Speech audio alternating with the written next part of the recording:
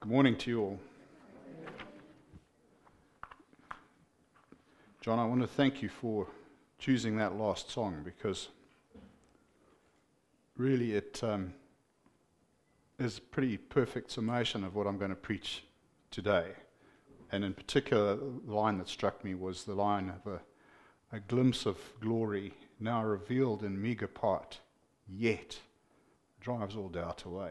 And that's where we're going today. Let's bow our heads. Heavenly Father, as we come to your word today, I pray that you would open our hearts and our minds to the truth contained in it. Not so that we look and just say for a moment, oh wow, but something that changes us and causes us to serve you as we ought because of what you have done for us. And so we pray that you would bless the next few minutes as we come to your scripture. We ask this in Jesus' name. Amen. So today we're carrying on with our verse-by-verse study of 2 Corinthians, and we're at a bit of a minor milestone in that journey because we're actually starting a new chapter, which is chapter 5. So please can you turn there now. I am very grateful to the Lord for so many things. One of them is my home, and this especially when it's -2 outside, it's raining, and the wind is howling around the chimney, but I am tucked up in my bed. As I lie there, it seems that I am very secure, but when I think about the recent events in Nelson, I have to remember that my walls and roof can very easily be removed by wind and water. So, where will my security be then? What comes next? How will I survive?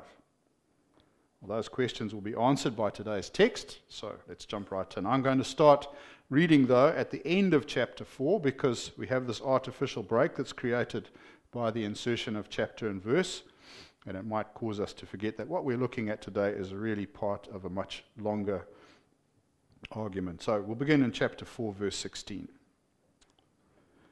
Therefore we do not lose heart. Even though our outward man is perishing, yet the inward man is being renewed day by day. For our light affliction, which is but for a moment, is working for us a far more exceeding and eternal weight of glory, while we do not look at the things which are seen, but at the things which are not seen. For the things which are seen are temporary, but the things which are not seen are eternal. For we know that if our earthly house, this tent, is destroyed, we have a building from God, a house not made with hands, eternal in the heavens. For in this we groan, earnestly desiring to be clothed with our habitation which is from heaven. If indeed, having been clothed, we shall not be found naked. For we who are in this tent groan, being burdened, not because we want to be unclothed, but further clothed, that mortality may be swallowed up by life.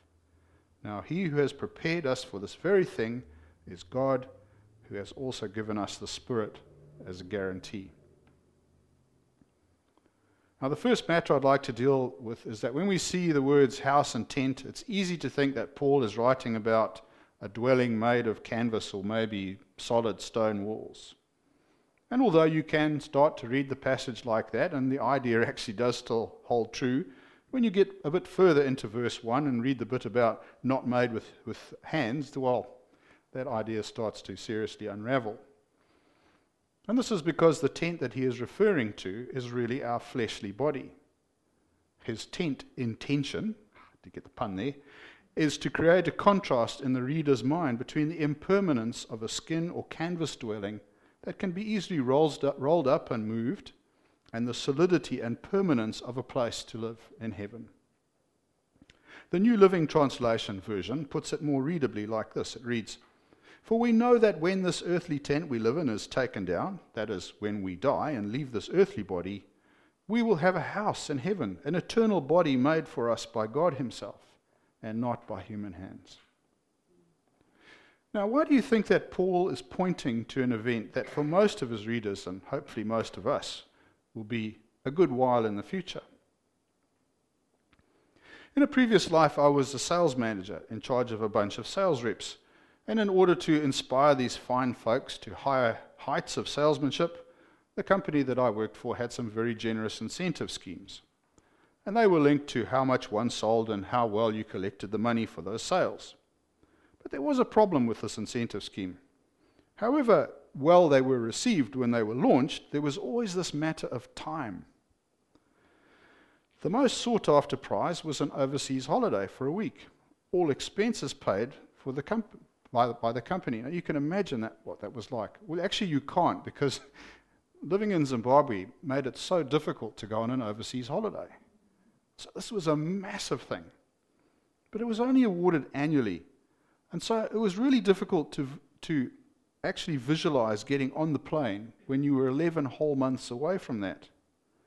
And this meant that part of my work was to constantly remind my staff, keep your eye on the prize. Tease them about positive, glamorous destinations, and make sure that they always knew how well they were doing against their targets. Well, it's pretty much the same thing here, actually, except that this particular incentive scheme only pays out at 70. And that can be pretty difficult to hold focus on when things aren't going so well. The Corinthian church has been buffeted by false prophets and personal attacks on Paul's message. They've been through a period of open disobedience as a result, but now they've repented and they're on the right track. But Paul wants to encourage them to stay on the course. So here he is, he's writing to his sales team, reminding them of the company incentive scheme. Don't give up. Things might be terribly hard, but don't lose heart. What seems to be completely unbearable now will be seen to be trivial when you get to the end. There's this great prize of eternal life in Christ. So he's been going over the benefits of the scheme one by one, and we've been reading about those up till now. If I can carefully extend my metaphor, there is one really important difference in Paul's incentive scheme, and that is certainty. Verse 1 begins, "For we know." He doesn't write that we hope, or we think, or we dream, or if we work really hard, but we know, a dead certainty. In Scripture, there are two Greek words commonly translated as know. This one, eido, and ginosko. They are different because they show how the knowledge has been gained. Ginosko indicates knowledge gained by experience, the sort of thing like, I've been there and I've done that and I've got the t-shirt. Eido, on the other hand, refers to intuitive or implanted knowledge, knowledge that is informed by the certainty of the heart rather than the hope of the head. You know, like you might say, I know I love my children. It's a very deep kind of certainty. And eido is the word that's being used here. This sense of certainty is reinforced by this little word following if. And the way that it's used in the original writings means that it's a chronological, not a hypothetical if. In other words, the time might be uncertain, but not the fact. It tells us that the question is not if the tent will be taken down or destroyed, but when. It will definitely happen because all of us are going to die. We might ask then, if Paul has such certainty of heart to make his claim about an eternal home, well, how did that hope get there? And why would it be superior to something that he had learned?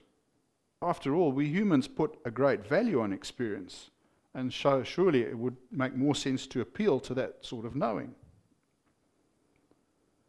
Well, he's certain because this truth has been revealed to him by divine revelation, along with a great deal of other special knowledge.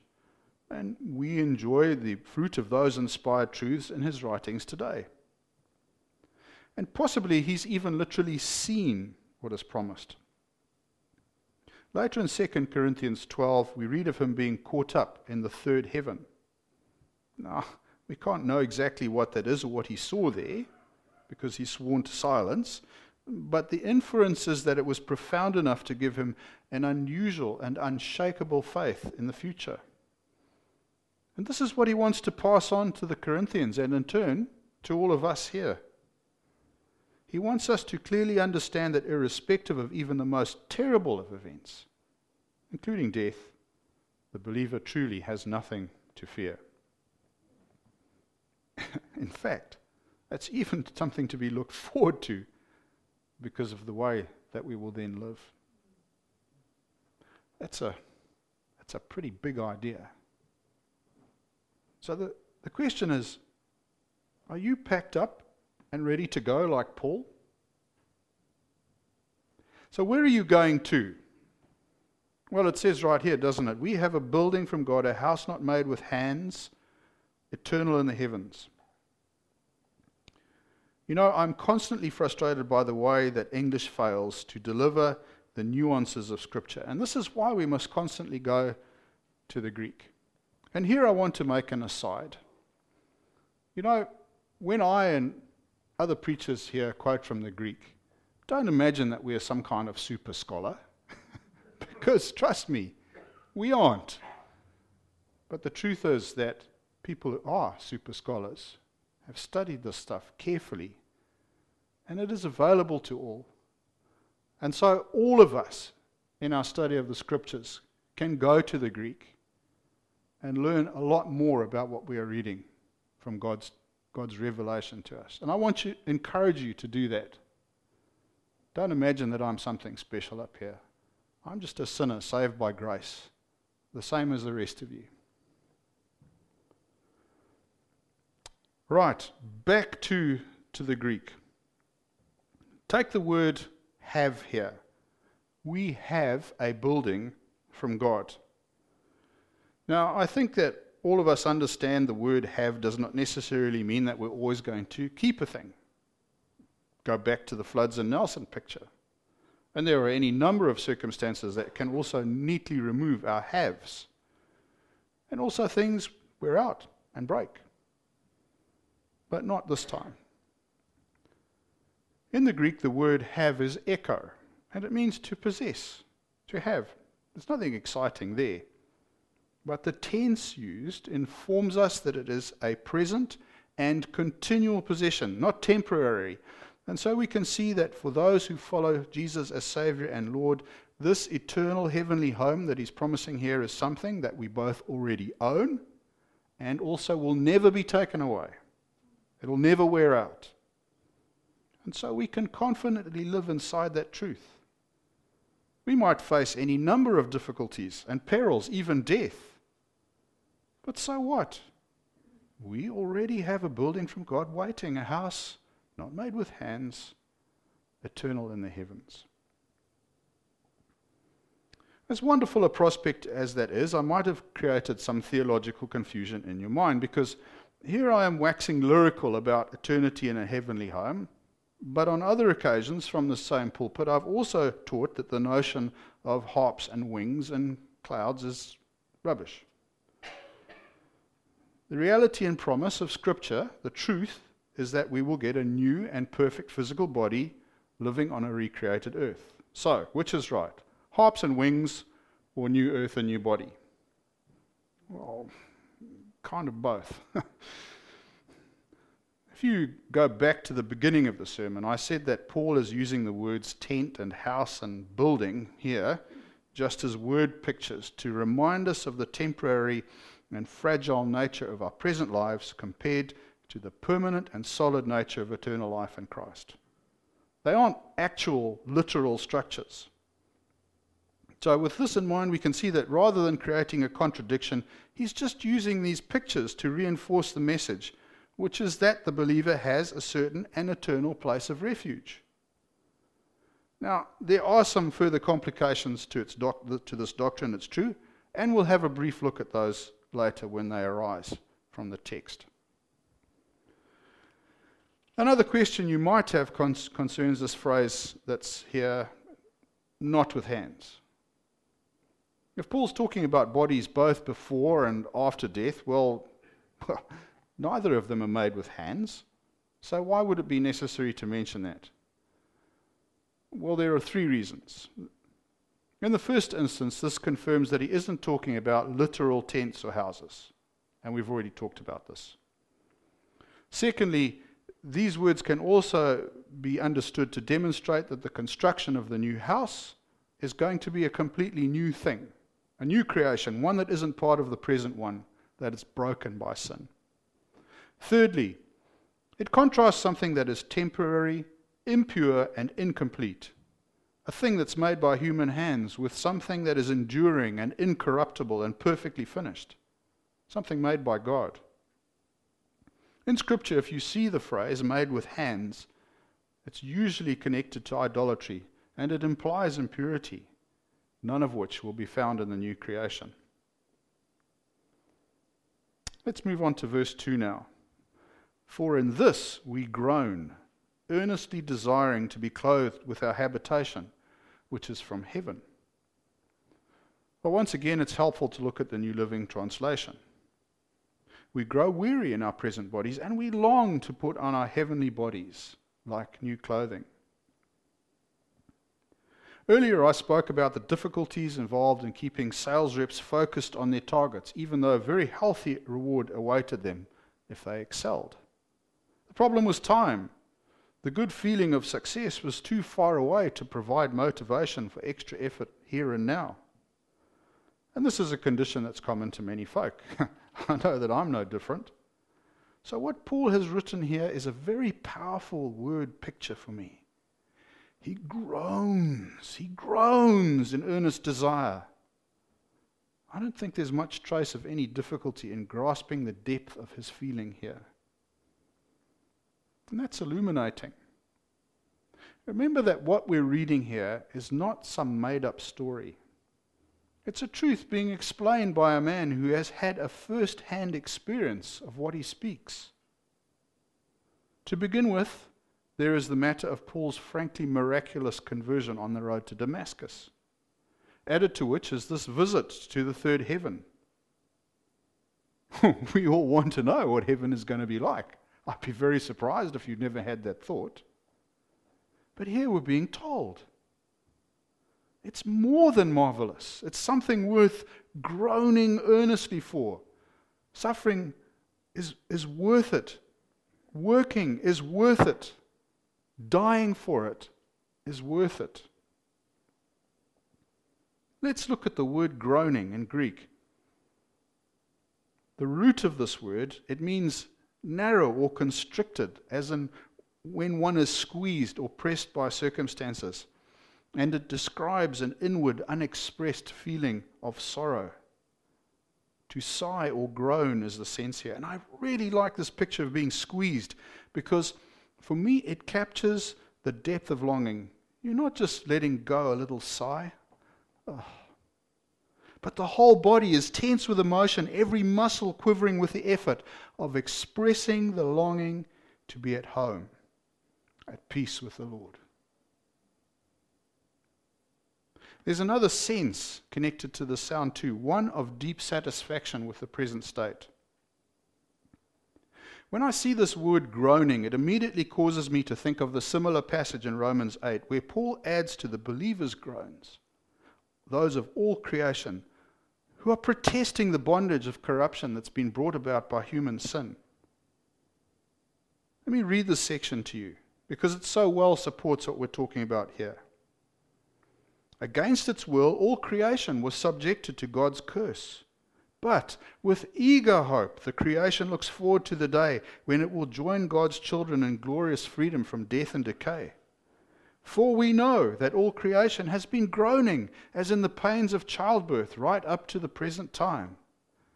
And we believers also groan, even though we have the Holy Spirit within us as a foretaste of future glory.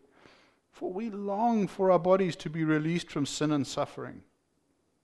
We too wait with eager hope for the day when God will give us our full rights as His adopted children, including the new bodies He has promised us.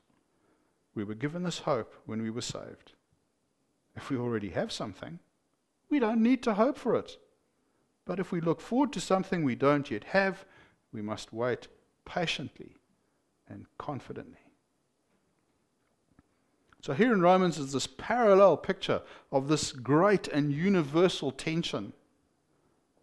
Not just Paul, but a whole body of believers. In fact, everything everywhere quivering and straining with the need to be reconciled with its Creator and Lord. Can you see that? Do you see that in your mind's eye? Do you get some sense of that? A glimpse of glory now revealed in meager part? Do you see the worth of the prize? Paul has been whipped, imprisoned, beaten, stoned, shipwrecked, constantly in danger from nature and man during his travels.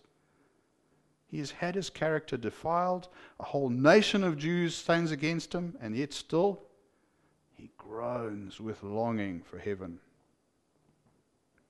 This is a profound challenge to every believer, to be like Paul.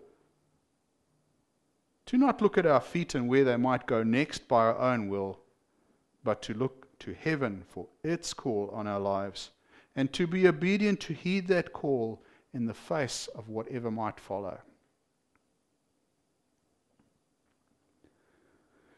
Well, sublime as that thought might be, we still need to look at verse 3, which is a continuation of the same sentence. So I'll read again, together with verse 2. For in this we groan, earnestly desiring to be clothed with our habitation, which is from heaven, if indeed, having been clothed, we shall not be found naked. Now, it turns out that this is quite a tricky text to explain, and it's because for many commentators it contributes towards a particular view of what happens between a believer's death, at which time they go to be present with the Lord, and the time that the Lord returns, resurrects the dead, and gives believers their glorified, immortal, and incorruptible bodies. And this is known as the intermediate state. And it's the complication I referred to earlier when we were talking about the true condition we will live in when we die. So, what happens to you in the intermediate state? Well, there are three positions. Number one, you have no body at all. 2, you have a temporary body. And 3, nobody knows. And this is one of the cases where it's probably best to favor that nobody knows, because Scripture makes no definitive statement detailing what happens, and so speculation is both unhelpful and frighteningly prone to error. So I'm not going to go into any further detail about the reasons behind these different views, because it does get a whole lot technical and, well, it doesn't add to our conversation today. But I'll just pop in the New Living Translation version so you can see how the arguments might start. It reads, "For we will put on heavenly bodies, we will not be spirits without bodies." Yeah? So I think you might see where that would go if theology was your profession. But I do want to cautiously offer my own explanation for this verse. I say cautiously because it's only my own understanding, but I believe it fits very well with verses 1 and 2 in my mind. When I read these two verses together, I am immediately reminded of texts that speak of believers as being clothed in righteousness, which comes from the covering of the blood of Jesus. And this is the only covering or clothing or habitation, whatever you want to call it, that has any worth before God on his judgment seat. Because without that blood shed by the Lord, a person is utterly naked before the wrath of God. They have no covering. Every sin is open and obvious. They have no defense. There's no hiding place possible. The only thing that can save a person is to have their sins washed away and forgiven by Jesus' blood. With that in mind, the way that I understand verse 3 is that the clothing Paul is speaking of is so valuable to have in heaven. It would be a very, very poor idea to be caught without it. Because it isn't just a case of being laughed at for poor styling decisions, but a case of nakedness and shame, with nowhere to go and no way to hide from the eternal consequences of God's wrath. It doesn't have to be like that. If you're listening to this, and you know that you're one of these naked ones, there's something I really want you to hear. This text reminds me that God deeply loves people. If it wasn't so, why would there be this prize. And he loves you in particular. And he wants to restore you into his family, to give you clothes and shelter eternally, like we're talking about here. And I hope with all my heart that what we have learned today will convince you that there are things truly worth having in heaven, so that you will set your sin aside and take Jesus as your Lord. Let us pray.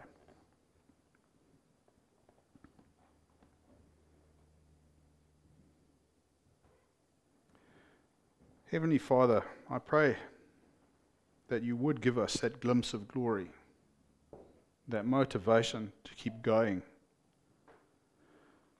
Thank you so much that you have loved us so much that you made a way for us to move past our sins and claim that prize, that you've provided the prize, that you've provided the way to the prize. Oh Lord, I pray that we would hear and we would answer. In Jesus' name we pray. Amen.